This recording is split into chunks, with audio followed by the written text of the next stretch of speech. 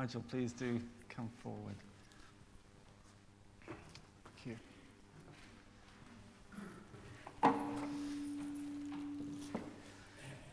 Well, good morning, everyone. Before I bring you our reading from Ruth chapter 1, I thought I'd continue our Welsh theme. There's a village in Snowdonia, and the weather's very much like this in Snowdonia, called Beth Gelert. Has anybody been there? Why is that place so named? After the dog. Yes. Gelert, the dog. The main attraction in Beth Gelert is the grave of a dog. In the 13th century, Llywelyn, who was the Prince of North Wales, went out hunting, but he didn't take his faithful hound, Gelert, with him. And when he came back, the dog greeted him, but the dog was covered in blood. Llywelyn was rather alarmed, so he went off searching to find out what the cause of this was, and he found his infant son's little cot, empty and covered in blood. He took out his sword and he killed his dog. As the dog's dying yelp, Llywelyn heard another sound. It was the sound of his baby crying. He went searching and he found the baby was safe, and next to the baby was a large wolf that his faithful hound had killed. Faithful in difficult circumstances. And that's what we're going to read about in Ruth, somebody who is faithful in difficult circumstances. Let's read Ruth chapter 1, verses 1 to 18. In the days when the judges ruled, there was a famine in the land. So a man from Bethlehem in Judah, together with his wife and 2 sons, went to live for a while in the country of Moab. The man's name was Elimelech, his wife's name was Naomi, and the name of their 2 sons were Mahlon and Chilion. They were Ephrathites from Bethlehem in Judah, and they went to Moab and lived there. Now Elimelech's, Naomi's husband, died, and she was left with her 2 sons. They married Moabite women, one named Orpah, the other named Ruth. After they had lived there about 10 years, both Mahlon and Chilion also died, and Naomi was left without her 2 sons and her husband. When Naomi heard in Moab that the Lord had come to the aid of the people by providing food for them, she and her daughters-in-law prepared to return home from there. With her 2 daughters-in-law, she left the place where she'd been living and set out on the road that would take them back to the land of Judah. Then Naomi said to her 2 daughters-in-law, "Go back, each of you, to your mother's home. May the Lord show you kindness, as you have shown kindness to your dead husbands and to me. May the Lord grant that each of you will find rest in the home of another husband." Then she kissed them goodbye, and they wept aloud. And they said to her, "We will go back with you to your people." But Naomi said, "Return, my daughters, return home. Why would you come with me? Am I going to have any more sons that would become your husbands? Return home, my daughters. I'm too old to have another husband. And even if there was still hope for me, even if I had a husband tonight and then gave birth to sons, would you wait until they grew up? Would you remain unmarried till then?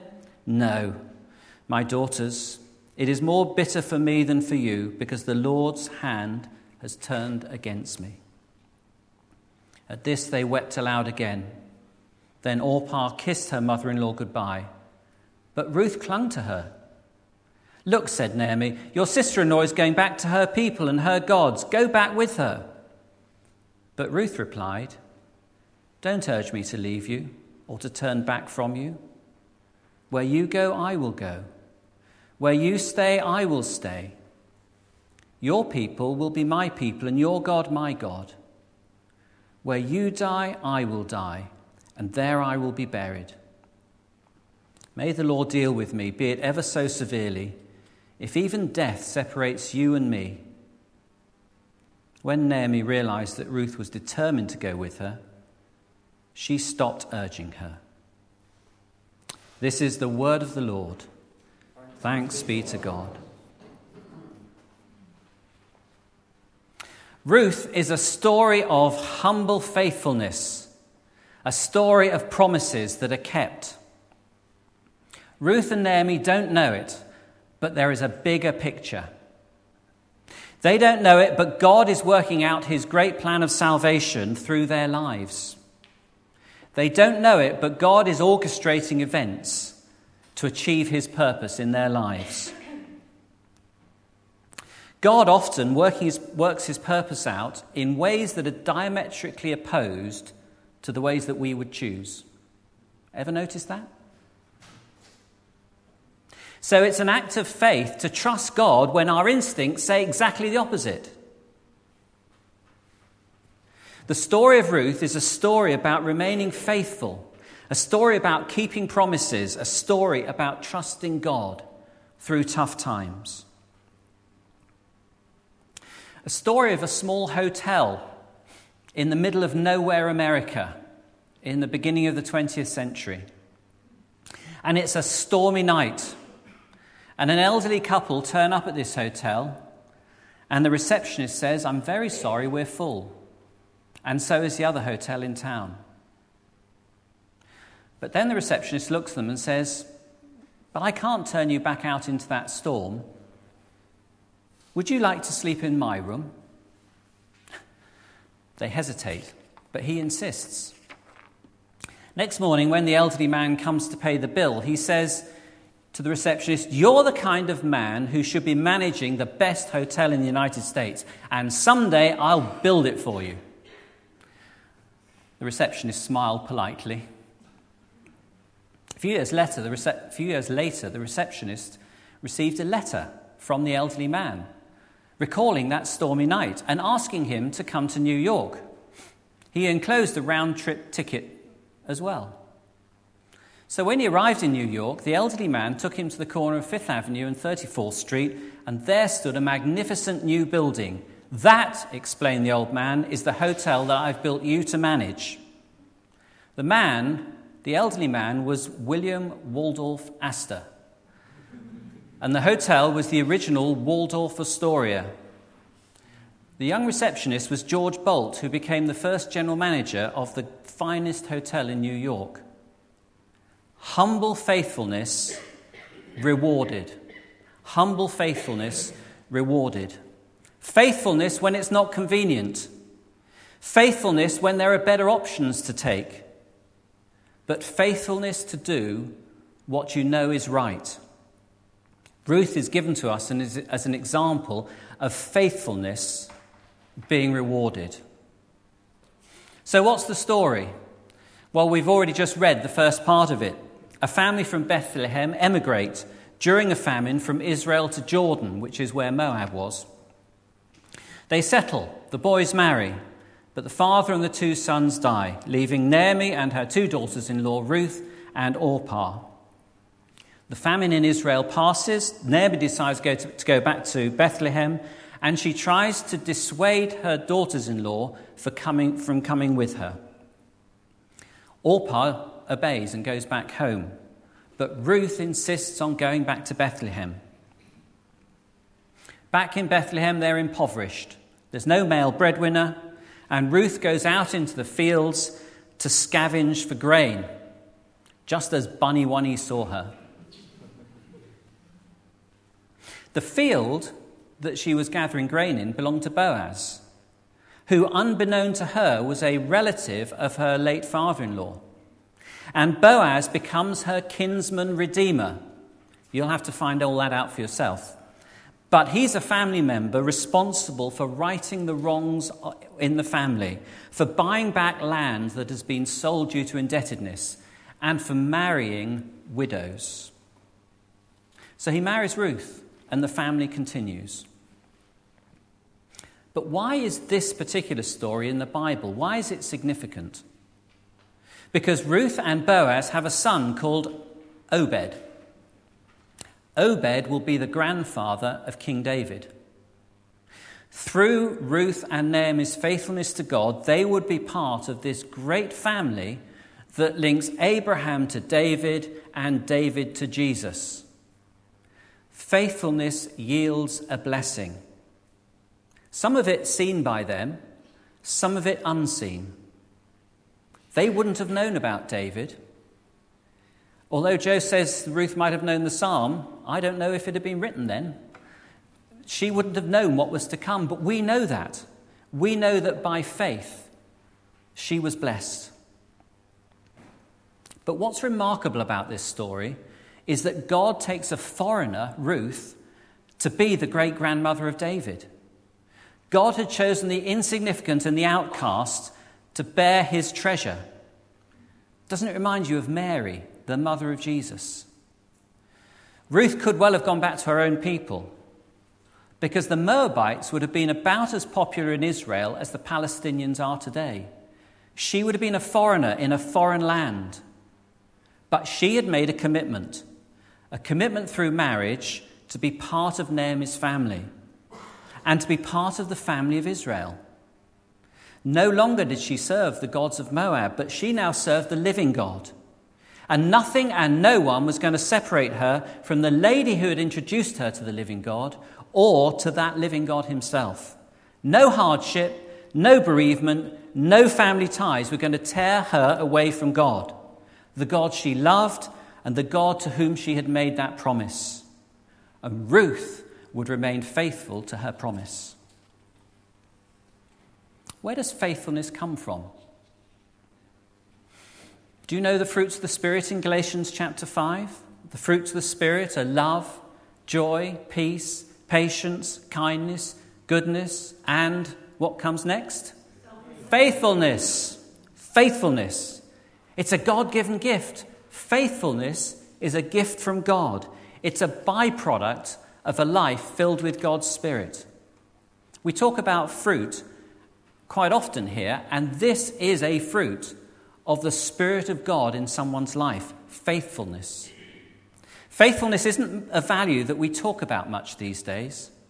Our culture has moved away from faithfulness and moved on to self-fulfillment. Sadly, when the going gets tough, people now have a tendency to bail out. It's more common now, when faced with difficulties, for folk to give up on relationships, to give up on their family, to give up on their job, to give up on their church, even to give up on God. But not Ruth. Even Naomi encouraged Ruth to bail out, but her faithfulness was like a limpet. So what made this difference? We read that Naomi was understandably bitter at her monumental loss. But we don't read that Ruth made any complaint. It seems that she was content in God. It reminds me of what Paul says in Philippians 4. I have learned the secret of being content in any and every situation, whether living in plenty or in want. I can do all things through him who gives me strength. I think Ruth could have written that. Content in God. And contentment from God only comes when we invest in our relationship with him. Faithfulness is about investing our time, our resources, our talents. Ruth gave herself completely to Naomi. She turned her back on her home country, her own family, her own people. She lived with Naomi and she lived for Naomi. She invested her whole self in that cause. Doesn't it remind you of Jesus, who invested his whole self in our cause? He thought nothing of his own needs, but he gave everything he had in the service of the Father. He gave everything he had for you and me. Wasn't the ultimate demonstration of his faithfulness those words in Gethsemane? Father, if you are willing, take this cup from me. Yet not my will, but yours be done. There is a reward for faithfulness. We are the reward for Jesus' faithfulness. And Ruth had her own reward, a loving husband and a bouncing son. And we read in chapter 4 that son, Obed, as a baby, sat on his grandmother Naomi's knee and brought her great joy. There was reward for faithfulness. But there is a greater story, a greater reward. Ruth is one of the few people who has a Bible book named after her, one of the few people who is not a prophet or an apostle. It's very rare. But more than that, she is the outsider who's chosen to be the link in this chain between Abraham and David and Jesus. How utterly inconceivable that someone from the sworn enemies of Israel should be grafted in to the family of Israel. That's God's great salvation plan. He chooses the outcast through faithfulness to be his standard bearer. So here is the challenge that Ruth poses for us. The challenge is this: are our circumstances driving us closer to God or driving us further from him? If things aren't going the way we hoped, do we trust him more, or does that trust in him diminish? Do we trust in God, or do we start looking for our own solutions? Do we take the attitude of if God can't sort it out, then I'll sort it out myself? If we ignore God in our difficult circumstances, we're simply saying this. We're simply saying to him, I don't trust you. I don't trust that you're in control. I don't trust that you have the ability to lead me for the best. We're actually saying, I know better than you. And in the Old Testament, that's called idolatry. That's putting ourselves in the place of God. So is our response to life's problems bringing us closer to God or driving us further from him? There's an old hymn I love written by John Bode, and the first line is this: "O Jesus, I have promised to serve thee to the end. I have promised. Going home would have been the easy option for Ruth. Family, comfort, food and shelter. But she had promised. She'd promised Naomi. She'd promised to be part of her family. She'd promised to be part of God's family. She'd promised to serve him and him alone. And just because tragedy intervenes, she's not going to go back on her promise." Ruth is often known as the virtuous woman. Virtuous because in Old Testament times, virtuous meant promise keeping. She was a promise keeper. And promise keeping is the foundation of faithfulness. So Ruth asks us this question: are you a promise keeper? Are you a promise keeper in your relationship with God? Are you a promise keeper in your relationship with other people? A promise keeper is one who works at relationships. A promise keeper is one who will not let go in difficult times. Faithfulness comes from promise keeping. And God rewards faithfulness. And God rewards promise keepers. Ruth was faithful to her promise. And God blessed her in a way that she could have no idea about. Promises are easy to make, but they require faithfulness to fulfill them. Well, may God grant that we are faithful to him, faithful to the promises that we make, faithful in all we do, so that we will allow God to work out his promises in our lives in the way that he worked out his promise in Ruth's life. Let's pray together.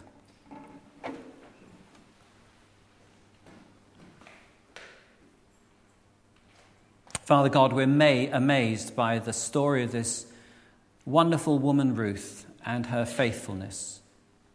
Lord, we thank you that as part of the fruits of the Spirit, you give us that gift of faithfulness. Lord, we pray that in our lives we will fan into flame that gift, that we will be those who are known as promise keepers, that we will invest in relationships and invest in those things to which we have committed, so that you can work out your purpose in our lives, and that, like Ruth, we might be part of your big picture and your big story in a way that we can't even imagine at this point.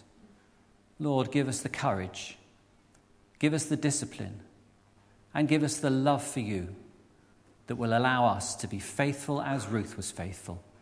In Jesus' name we pray. Amen.